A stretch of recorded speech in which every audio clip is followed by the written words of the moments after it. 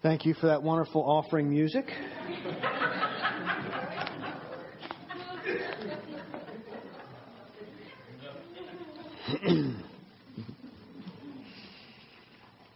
Well, God's got a plan for everything. I'm not so sure about the focusing in on men this morning. If that's God's plan, only He knows it. And He will do it, with or without me.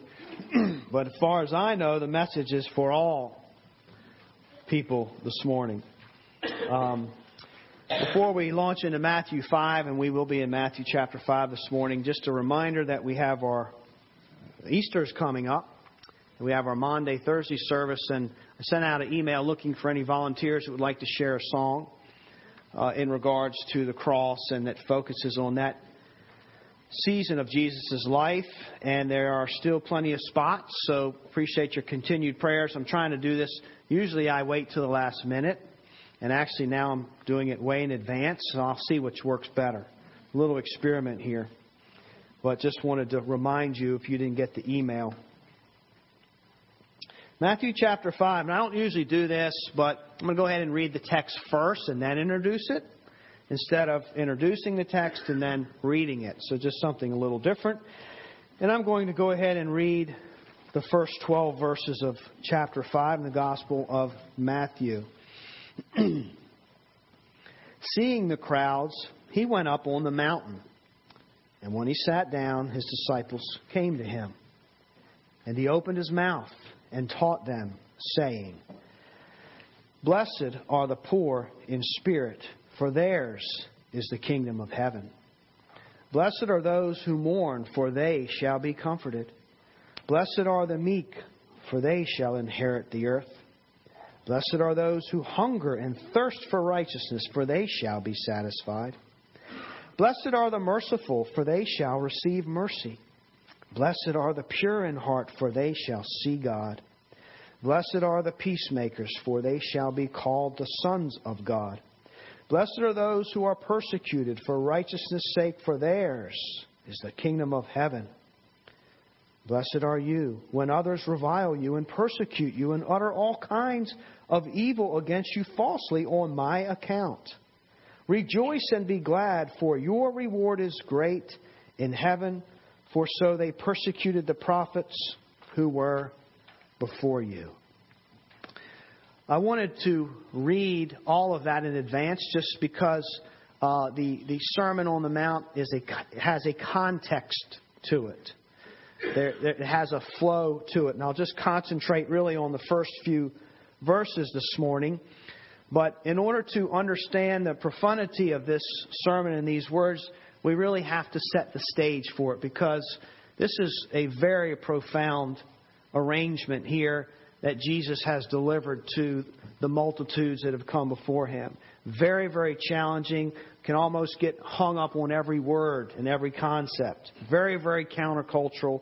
Very challenging. And so these words will blow the people away, in essence. I hope they blow us away, but they will blow the people away that are hearing them. And in order for us to understand why that's true, we have to kind of set the stage and do a necessary build-up. And so that's what I want to do today. And as you know, Jesus' ministry is in full swing. He is in the northern parts of the Promised Land, and He is going from town to town preaching the gospel. He's going from synagogue to synagogue, sharing the truths, telling people to repent, talking about the kingdom of God, and with that, the works of miracles, healings. He's exorcising people that are demon-possessed. And when you say such profound things and when you do such extraordinary things, it's not unusual to have a crowd of people following behind you, wondering what's going to be next. Where is all this headed? What could this mean? And so Jesus has multitudes now there in that northern area that are on His heels. And I guess you might say strategically, because the crowds are so plentiful now, Jesus finds a hill or places Himself on a high place in a slopey area, and He begins to teach and address those that have gathered around Him. Matthew calls it the mountain. Interesting. It's not a mountain because there are lots of mountains there, but it's the mountain. Of course, Matthew's gospel was written after the fact. So as he reflects on what took place, he's picturing the mountain that Jesus preached the sermon on. This is in the area of Capernaum, Galilee. We've talked a lot about that. And as you know, it's very populated, but it's also very fertile. And there are mountains that surround the Sea of Galilee. There's beautiful foothills that not as big as our mountains here. More, we would probably consider them very small mountains or foothills, but just a beautiful area. So you have to picture this scene. Very fertile, very plush area. Lots of people following Jesus. Here he is on one of the slopes or the mountains there. Now it's called the Mount of Beatitudes. And they think it was formerly Mount Eremos.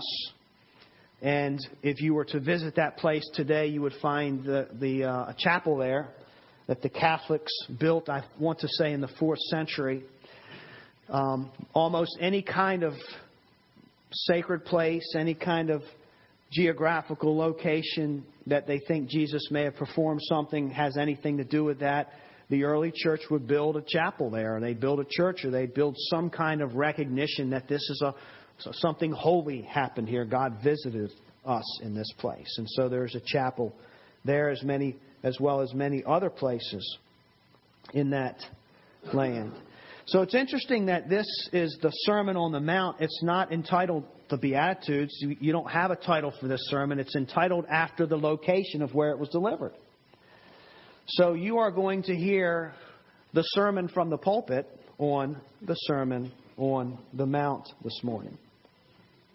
So after Jesus got into the place that he wanted to locate, he began to address the people. He begins to teach them, and he does a few things here that we're going to unpack to help set the stage. There's some details in here that we would ordinarily gloss over that I think are significant. And first of all, Matthew tells us that he sat down. Now, this is significant. It means that there's a transition taking place.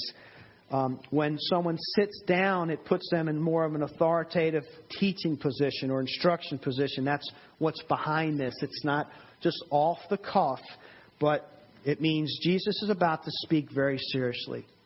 He's about to speak to the heart. He's going to share with those that have been following him. He's going to share what he's been thinking about, what he thinks that they need to hear. So this isn't a casual conversation, though there were many of those as well. It's more formal. Today we might say the professor has a chair at the university, or he is the chair of this department at the university. Chair has to do with sitting from that place. He is in charge, or he's the head person.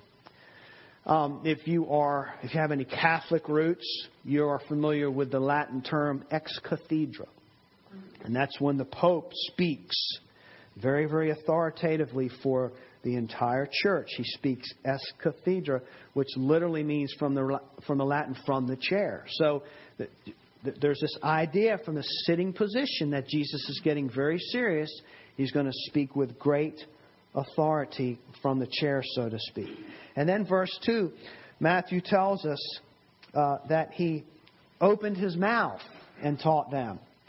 And I used to read that and think, that is so silly. It's so redundant. Of course he opened his mouth when he taught them. Unless he's a ventriloquist, we all have to open our mouths when we speak. But again, there's something behind that. It's Greek colloquialism, and it's a signal of sorts. Again, that Jesus is going to say something very serious and important. It's kind of like perhaps you've seen someone step up to the podium or stand to address the crowd, and they may say, it's kind of a signal to get people's attention that the hour has arrived for me to speak. And so it has the idea, when you hear that term of speaking seriously, solemnly, but also from the heart. So this is an official message from the very heart of the King.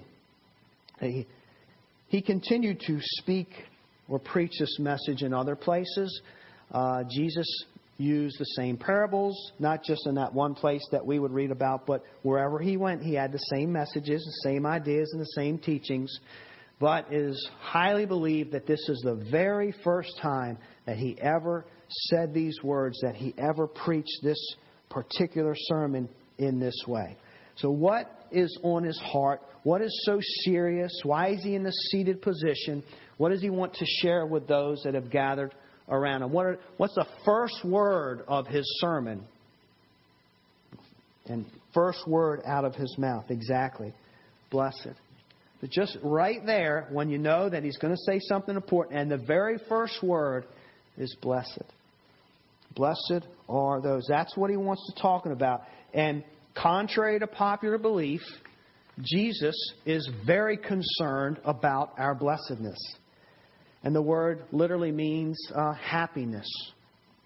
Happy are those. Blessed are those. So that's what's on his heart. The happiness of humanity. The condition of the soul of humanity. It's his concern. Jesus actually wants us to be happy. He wants us to know what it means to experience blessedness. And so he's going to sit down, he's going to take some serious time and coach us in this.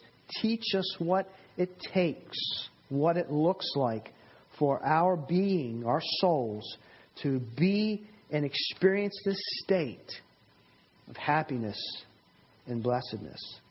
Now, one of the reasons that this sermon is so perplexing, and we will be perplexed for the next several weeks, is because when Jesus starts talking about happiness, he doesn't speak of it in worldly terms. He doesn't say the very obvious things that we have already concluded, well, if you want to be happy, here's what you got to do. Happiness is simultaneously takes place when you think this way or you act this way or when you get these kind of things. But he's not talking about worldly happiness. He's talking about a kingdom happiness. And there is a huge difference between kingdom happiness and worldly happiness. And yet the soul has to decide what kind of happiness it wants and what kind of happiness it's going to go after. Jesus has a lot to talk to us about. He's going to be speaking. Of course, it's been broken into chapters 5 through 7. We will look at this sermon. He's got a lot to share. And I think I've said it before, but I can promise you that some of these words, as we work through this, they will delight your soul. I mean, you will just get some of us will hear this and a ray of hope will just shine right into our souls where we thought hope was not even possible. And we will take great delight. And some of these sayings and teachings and words will really, really get under our skin. And they will really, really provoke us. And they will seem very, very demanding because they're very, very countercultural. They'll fascinate us at times. And they will shame us. This sermon will shame us as we uncover the kingdom terms, the teachings from the very word of Christ about the condition that He would like our souls to be in. We will walk away at times ashamed. It's just going to have that effect. And I will tell you that, wow, unless you're really hard-hearted, this isn't the kind of material that we can just slough off or shrug off and move on with our lives. It just the way Jesus terms these things has a way of digging deep. And of course, that's what He wants to do. Because He wants it. What an appropriate song to sing, "It Is Well With My Soul." Jesus wants it well with our souls. But sometimes the way we're thinking and the way we're living, we're looking in the wrong places and we're settling for substitutes and we're not well. And He loves us enough to say, here's how you can be well. And sometimes we'll read it and we'll say, but that's impossible. And then will get excited because you realize, well, it's impossible, but God is the God of the impossible. So then sometimes the impossible turns into this incredible excitement. You mean this is possible for me? You mean I can actually be happy? I can be satisfied? I can be content? And not just stuck like this for the rest of my life? Absolutely. This is kingdom teaching. These are words from heaven. I mean, words from heaven that Jesus has for us. And they're nothing like anything you will read in any other book. They're not from any other faith or any other religious leader will you hear words quite like this. And I would venture to say that if we don't see our need for Christ after going through this sermon, I wonder if we ever will. Because it's that provoking, it digs that deep and really addresses the human need for God. This is kind of I feel silly for even using this as an illustration because it's dated. But this is exactly what came to my mind as I'm beginning to read this sermon over and over. I'm thinking about it. Whew. I didn't plan on that, but it just grips my soul. And I'm hearing Jesus' teachings, and I'm thinking about my life and my attitudes about things. And then I go back to it and I read it again and look at these words. There was this commercial when I was a teenager in the 70s. There was a drug epidemic, believe it or not, in the 70s, as if it doesn't still exist and worse now. But they actually had commercials about it. And it was pretty effective. You'd see this sizzling frying pan on the stove. And then you never saw anybody's face. You only saw the materials used. Then you saw an egg. And the guy would hold up, this is an egg. And then there's the frying pan. And he'd crack it. And he'd break the egg and it would just sizzle and burn. And they'd say, this is your... wait a minute, hold on. He'd hold up, reverse that, rewind. Okay, now, play again. Hold up the egg and he would say, this is your brain. There's the frying pan, okay? This is your brain. Cracks it, puts it in the pan, sizzles, burns. This is your brain on drugs. It's very effective because we were all saved from the drug epidemic because of that commercial. But it really was a great picture of what happens to you when you just keep doing drugs. I mean, you're frying your brain. You're frying it. Your brain's like a fried egg. Totally opposite. It's like, this is your soul. Gosh. This is your soul. And here's the Beatitudes. Here's the teaching from heaven. This is your soul when surrendered to the teachings of Christ. It's healthy. It's rejuvenated. It's restored. The Word of God in this combination of teachings has healing properties to it. It just really does. If we will surrender our souls to it, it has healing properties, relief, comfort, clarity. The burn starts to slowly go away, and it will literally transform us. If we're not saved, it can transform in a saving experience, and if we are saved, it can transform our hearts and sanctify our hearts for the glory of God and for our own blessedness. And I know we will countless times be tempted to give up and say, it's too hard, I can't do it. Persevere. Persevere through this. Dig deep and try to understand, because there's a personal application for all of us. So that's what we're doing this morning. We're setting the stage to the importance of this sermon. This sermon, like every sermon, was preached in a context. And what we want to look at is, what was the world like the day that this sermon was preached on that mountain, that slope? What were people thinking? What were they consumed by? What would they hear when Jesus spoke these words? Just a sampling of the words that we looked at in these first 12 verses. Why or why not would they be significant to them. So that's what I want to tackle for the remainder of our time here this morning.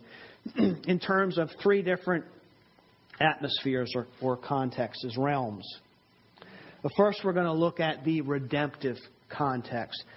How does this one sermon fit into the whole historical timeline of redemption? The scarlet thread, if you will, of redemption. What's the significance of this? Well, if you were to look at it in terms of a bell curve, I mean, in the story of redemption, when Jesus preaches this sermon around this time in His ministry, it just spikes. God is very active. And in essence, the redemption that has been promised for centuries is now beginning to unfold. It's now beginning to take place. So this is a huge point in redemptive history. Very, very dramatic change, and here's why. When you think about the flow of the Bible, say from Genesis to Malachi in the Old Testament, you got the whole flow of the Bible. The very final words spoken in the Old Covenant, Malachi, book of Malachi, chapter 4, verses 5 through 6. A lot of us are familiar with these words, but you have to realize when they heard these words, that was it. In essence, the book was closed. They may not have known it at that time, but there was no other revelation from heaven for about 400 years. So they had to hang on these final words. Yeah, they had all the books all the way back to Genesis to hang on as well. But these were the final words spoken. Behold, I will send you Elijah the prophet before the great and awesome day of the Lord comes. And He will turn hearts of fathers to their children, and the hearts of children to their fathers, lest I come and strike the land with a decree of utter destruction. That's my version. The NASB says, smite the land with a curse. That's what the word means. It's the word for curse. So, in other words, the people of God are kind of suspended with these words. If this person never comes to prepare the day, the awesomeness, you will remain under this curse and be smitten. As it stands now, Israel, as it stands now, people, this curse is looming over you, and unless the hand of God brings this Messiah and this voice to prepare the Messiah, you remain under this curse. Now, if the people of God in the Old Testament knew anything or wanted anything to do with God, they would know the idea of blessings and curses, because the entire law, the Torah, is built around it. God went to great pains to teach them how to live, how to worship, and it was often given in terms of, if you want to be blessed, here's what you have to do. But if you would prefer to be cursed and live under my curse, here's what it takes to live under my curse. Live like this, think like this, do these things. Live like this, think like this, do these things if you want to be blessed. Well, obviously, who wouldn't want to be blessed by the one and only true God who is sovereign over all things? So their lives, in essence, were framed around the idea of desiring to be blessed by God. They didn't always do it right, and they got carried in the wrong direction with it, as we will see in this sermon. And Jesus is going to confront it. They got carried off, but in essence, that's what is there, this idea of wanting the blessing of God. They all wanted the blessing of God. They were well acquainted with this. They recited it back and forth to one another, the blessings of God. And so here comes, hopefully, their Messiah. And He's on the slope. And the very first words that come out of His mouth, blessed, blessed. So they would tune in because they're wanting to be blessed. That's what life is all about, isn't it? To be blessed by God, to have the favor of God. That's what drove them. So the final words in the Old Testament, in essence, are a curse. But the first words of the New Covenant, or the first words of the kingdom, are be blessed. my people. It's what I'm all about. I bring the blessing to you, which of course would mean the curse is also removed. And in essence, he's saying, you don't know. You don't really know how to be blessed. I mean, it's almost as if you could say, I've observed you. I've walked north, south, east, west. I've observed you people, and you don't really understand it. And I want you to be blessed.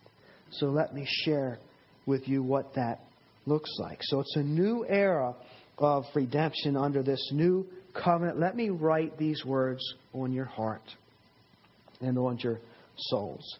And of course, from that point on, it gets very interesting because the content of the blessing is exactly opposite of what the people would want to hear or would ever dream of that could lead them to this state of being blessed.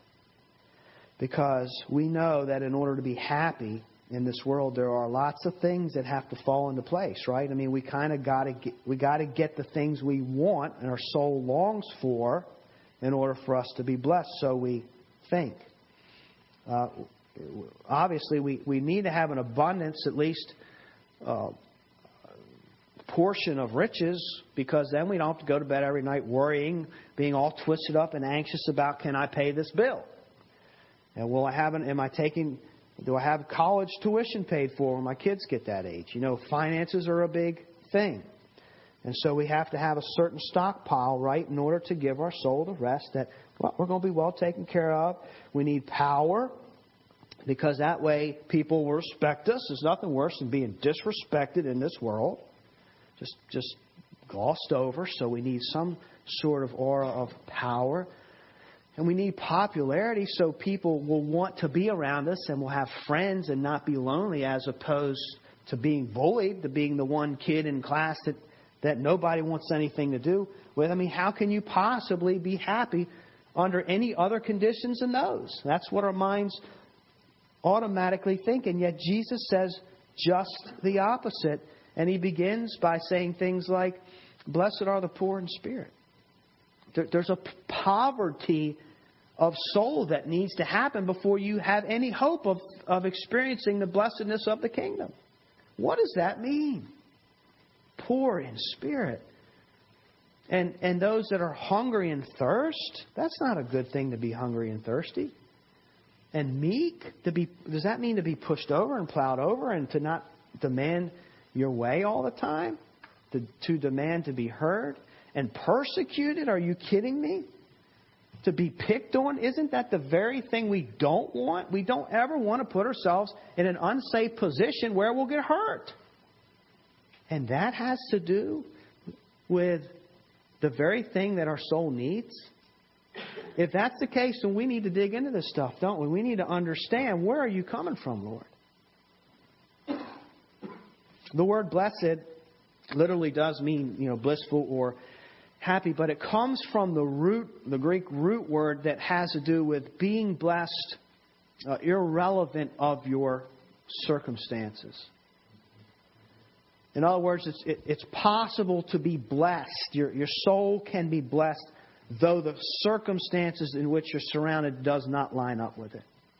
And it comes from, the Greeks would throw that word around and use it in describing their Greek gods, because the Greek gods were up there and humanity's down here. Here's where you have death and you have sickness and it's just not a good place to be a lot of times, but they can remain in a state of happiness because they don't have to deal with this down here, the circumstances. And so that root word carries in with this teaching. Because now we're getting somewhere, because the world's understanding of our happiness really depends on the external circumstances that we face. It's the condition of our lives, right?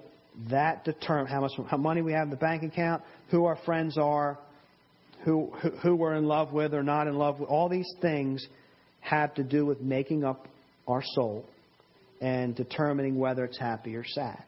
So we think. And then we read just one beatitude and we think, how could this possibly be? How could my soul be happy if I have to face what I would view as a negative thing? And so now we're getting somewhere, because then you realize, well, there are bad things that happen in this world, so how can I possibly experience this blessedness? Is it otherworldly, as described by the Greeks? Is there a place that's far removed from this, or someone or something or some source that the blessedness can come from? Because I really can't find it here, because every day I'm going to face something here in this world that's not favorable. Let me share a few verses with you that will lead us to this true source of blessedness, that irregardless of the circumstances that we find ourselves is in existence. Psalm 68:35, blessed be God.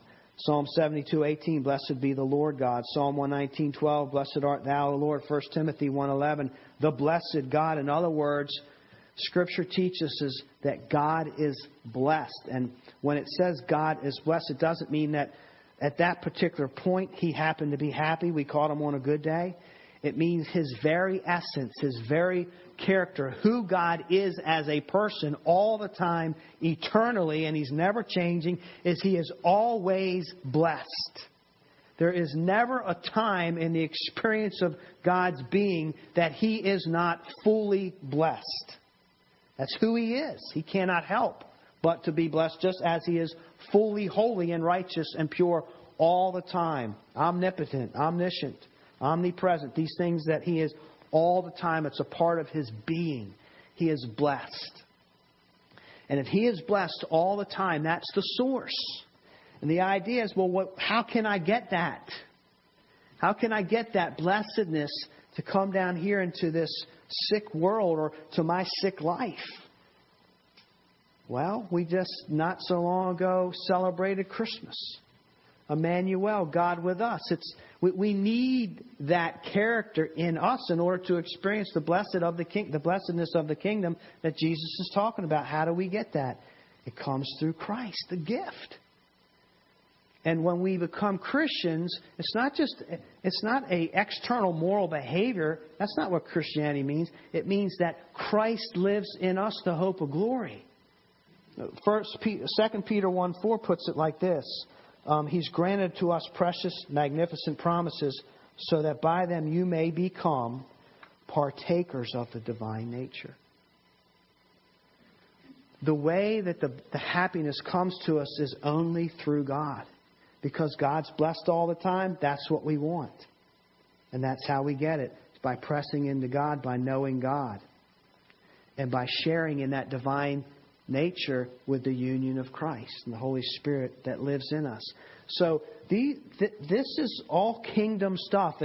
Jesus doesn't really address the worldly things yet, the things of this world, and the resources that it has to offer. He's strictly talking about focusing on God and getting to know the King and the kingdom.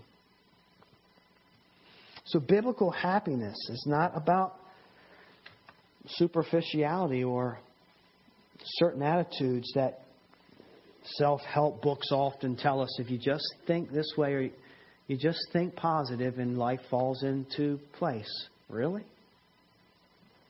Or you need to arrange your circumstances and get rid of some friends and get new friends that think a certain way. It's all this external stuff that they're trying to get us to do, and yet Jesus doesn't go there at all. He is only talking about the internal, the inward man, the inward attitude that is based on the very character of God itself. And that's what sets us apart from any other teaching that you ever hear. Because it has to do with the inner man. And it's something that you will find that is absolutely impossible to obtain without the living Christ. Because it has to do with the blessedness of God, and that only comes to us through Christ. So really this teaching is not will not apply to unbelievers until they become believers, because then they will be stuck in only the baseline happiness that the world offers and never attain to kingdom happiness. Revelation 22:3 says, no longer will there be anything accursed. So part of this, and that's Jesus when He comes again, part of this power of this sermon Jesus is wanting to undo the curse in our lives. Undo the way we think and feel about things and see things and look at things.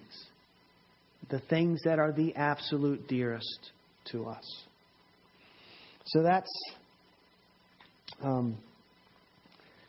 that realm of context and the redemptive context. That's how it fits into the Bible. Secondly, the political context.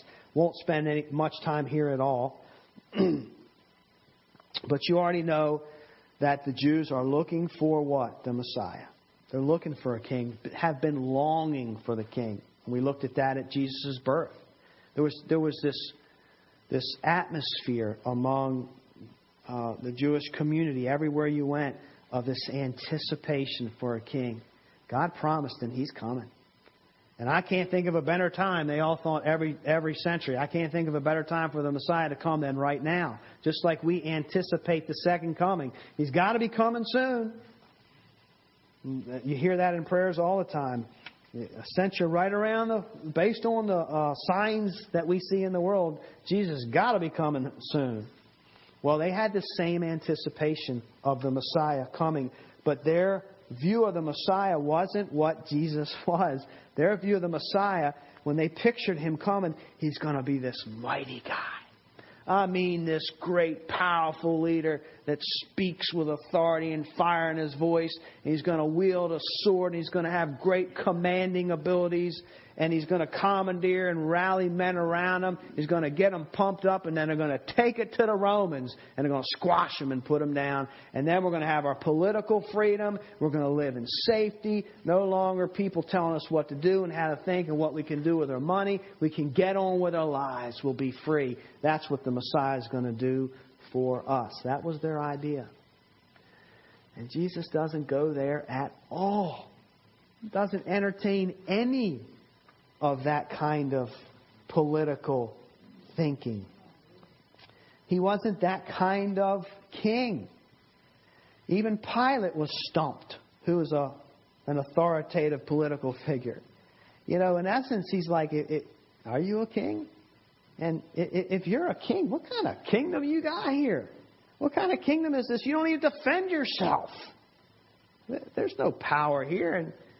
And in essence, you know, Jesus does say, well, He says, my kingdom's not of this world. I could change the circumstances here in less than a second, whereby all of this would be in total submission, whereby you would be on your knees, because I could call for the angels that have helped me through the time here in my life here. And they would just change things real quick, talking about a sword pointed at somebody's throat. But that's not what my kingdom's about. It's from another world. It's not of this. So that's what we want to be thinking about. That's where the freedom lies. The freedom lies in here, not out there. It becomes about this happiness. Becomes about man and his Creator. What are you going to do with that relationship?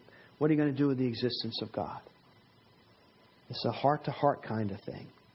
That's where the freedom is that Jesus is offering. He's not after what men can do, but about who men are. And then lastly, the religious context. We'll spend a lot of time on this, you know, in bits and pieces, because Jesus addresses each thing individually. But this is important because we have to understand what the religious groups would be thinking when they heard these kind of words. And we've talked about this before, but, you know, they could be broken into about 4 essential groups that made up the people of God in that day. You had the Presbyterians, the Baptists, the Methodists, and the Catholics. No. You had the Pharisees, the Sadducees, the Essenes, and the Zealots. Quickly, you know that the Pharisees were very traditional, very strict, ritualistic, and they had the concept happiness is found in obeying the law. And they believed in the resurrection. You just got to be obedient, Follow the traditions and the commands. And in the afterlife, you got a good reward coming to you. So that's what happiness is all about. So when they hear Jesus talk about blessedness, remember, that's what they think it means. The observance. And it's coming in the next life. The Sadducees, they were more liberal.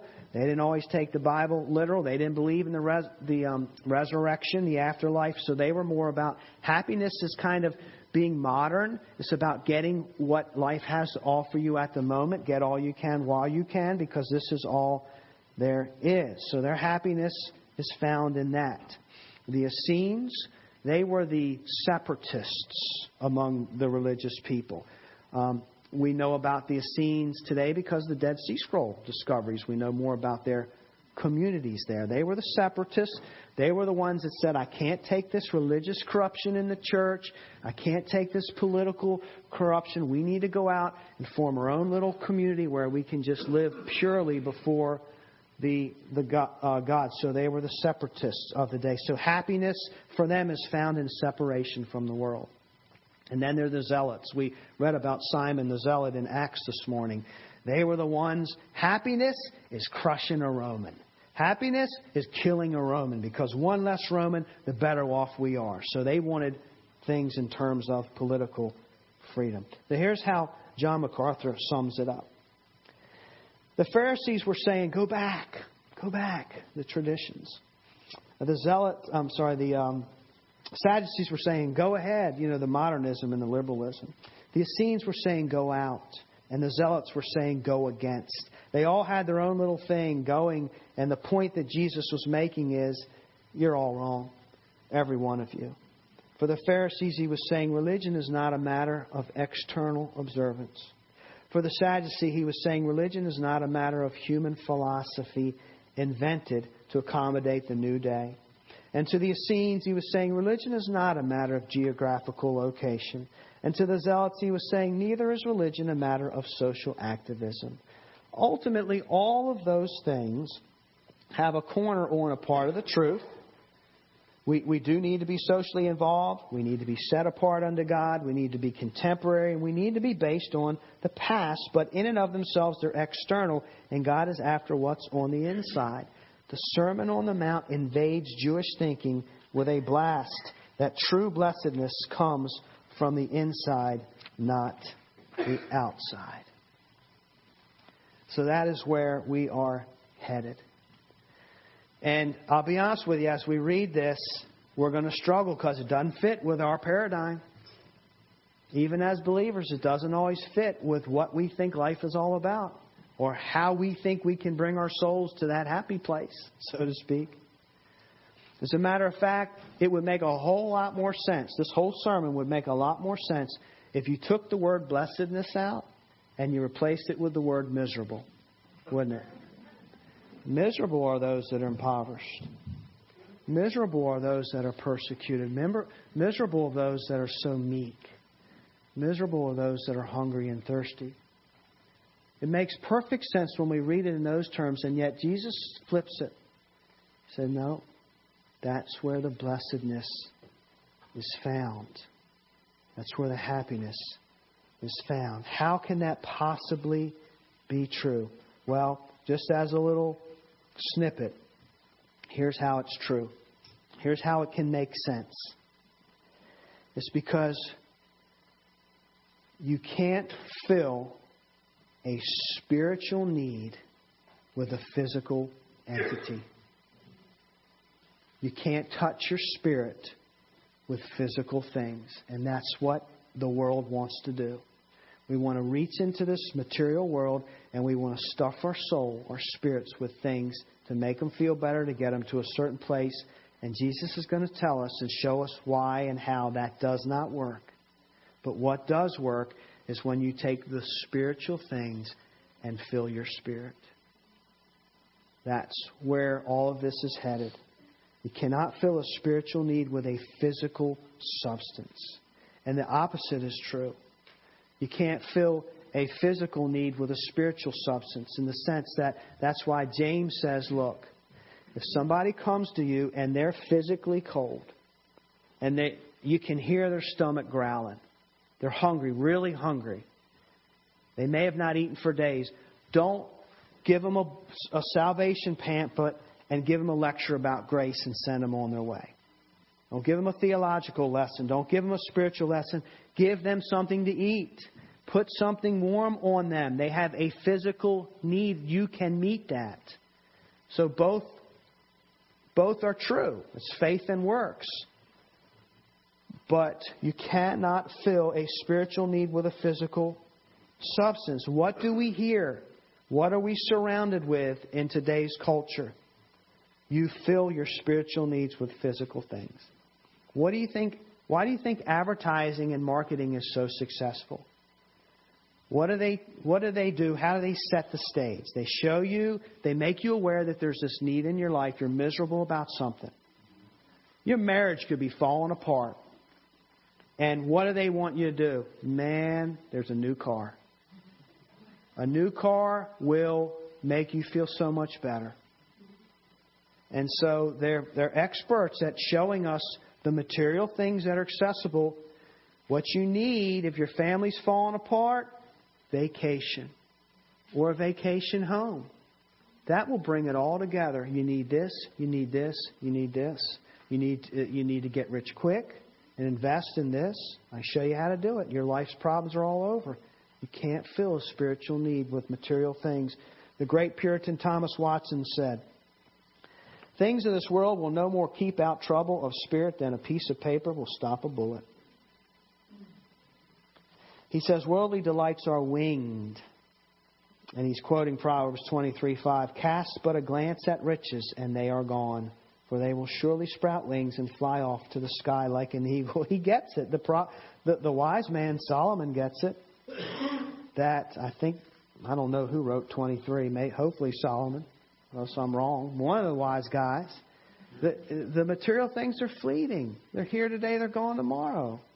And we're going to base the happiness and the foundation of our soul on material things? That's not good. And yet, we still fall for it, don't we? If we're really honest. We still fall for it even as mature Christians. We still fall for the things that come by and the temptations of the world. Here's what you need. This will fill that hole. This is the putty for it right here. This is blessedness on a whole new level. Just a whole new level. And so as I close, I just want to challenge us all to hang in there and commit to surrender to the teachings of Christ. Just make a commitment. Acknowledge, there's something in our soul unless we've arrived. There's things in there that need to hear the Word of God and to have the Word of God applied to it. And I just would love for us to make a commitment. Lord, I don't understand all of it, but I'm just going to surrender myself to it. And we will be transformed. And we will be elevated to this new level, this kingdom level of what it means to be blessed, for it to be well with our soul. Is there room for happiness in your soul? May God bless the preaching of His Word.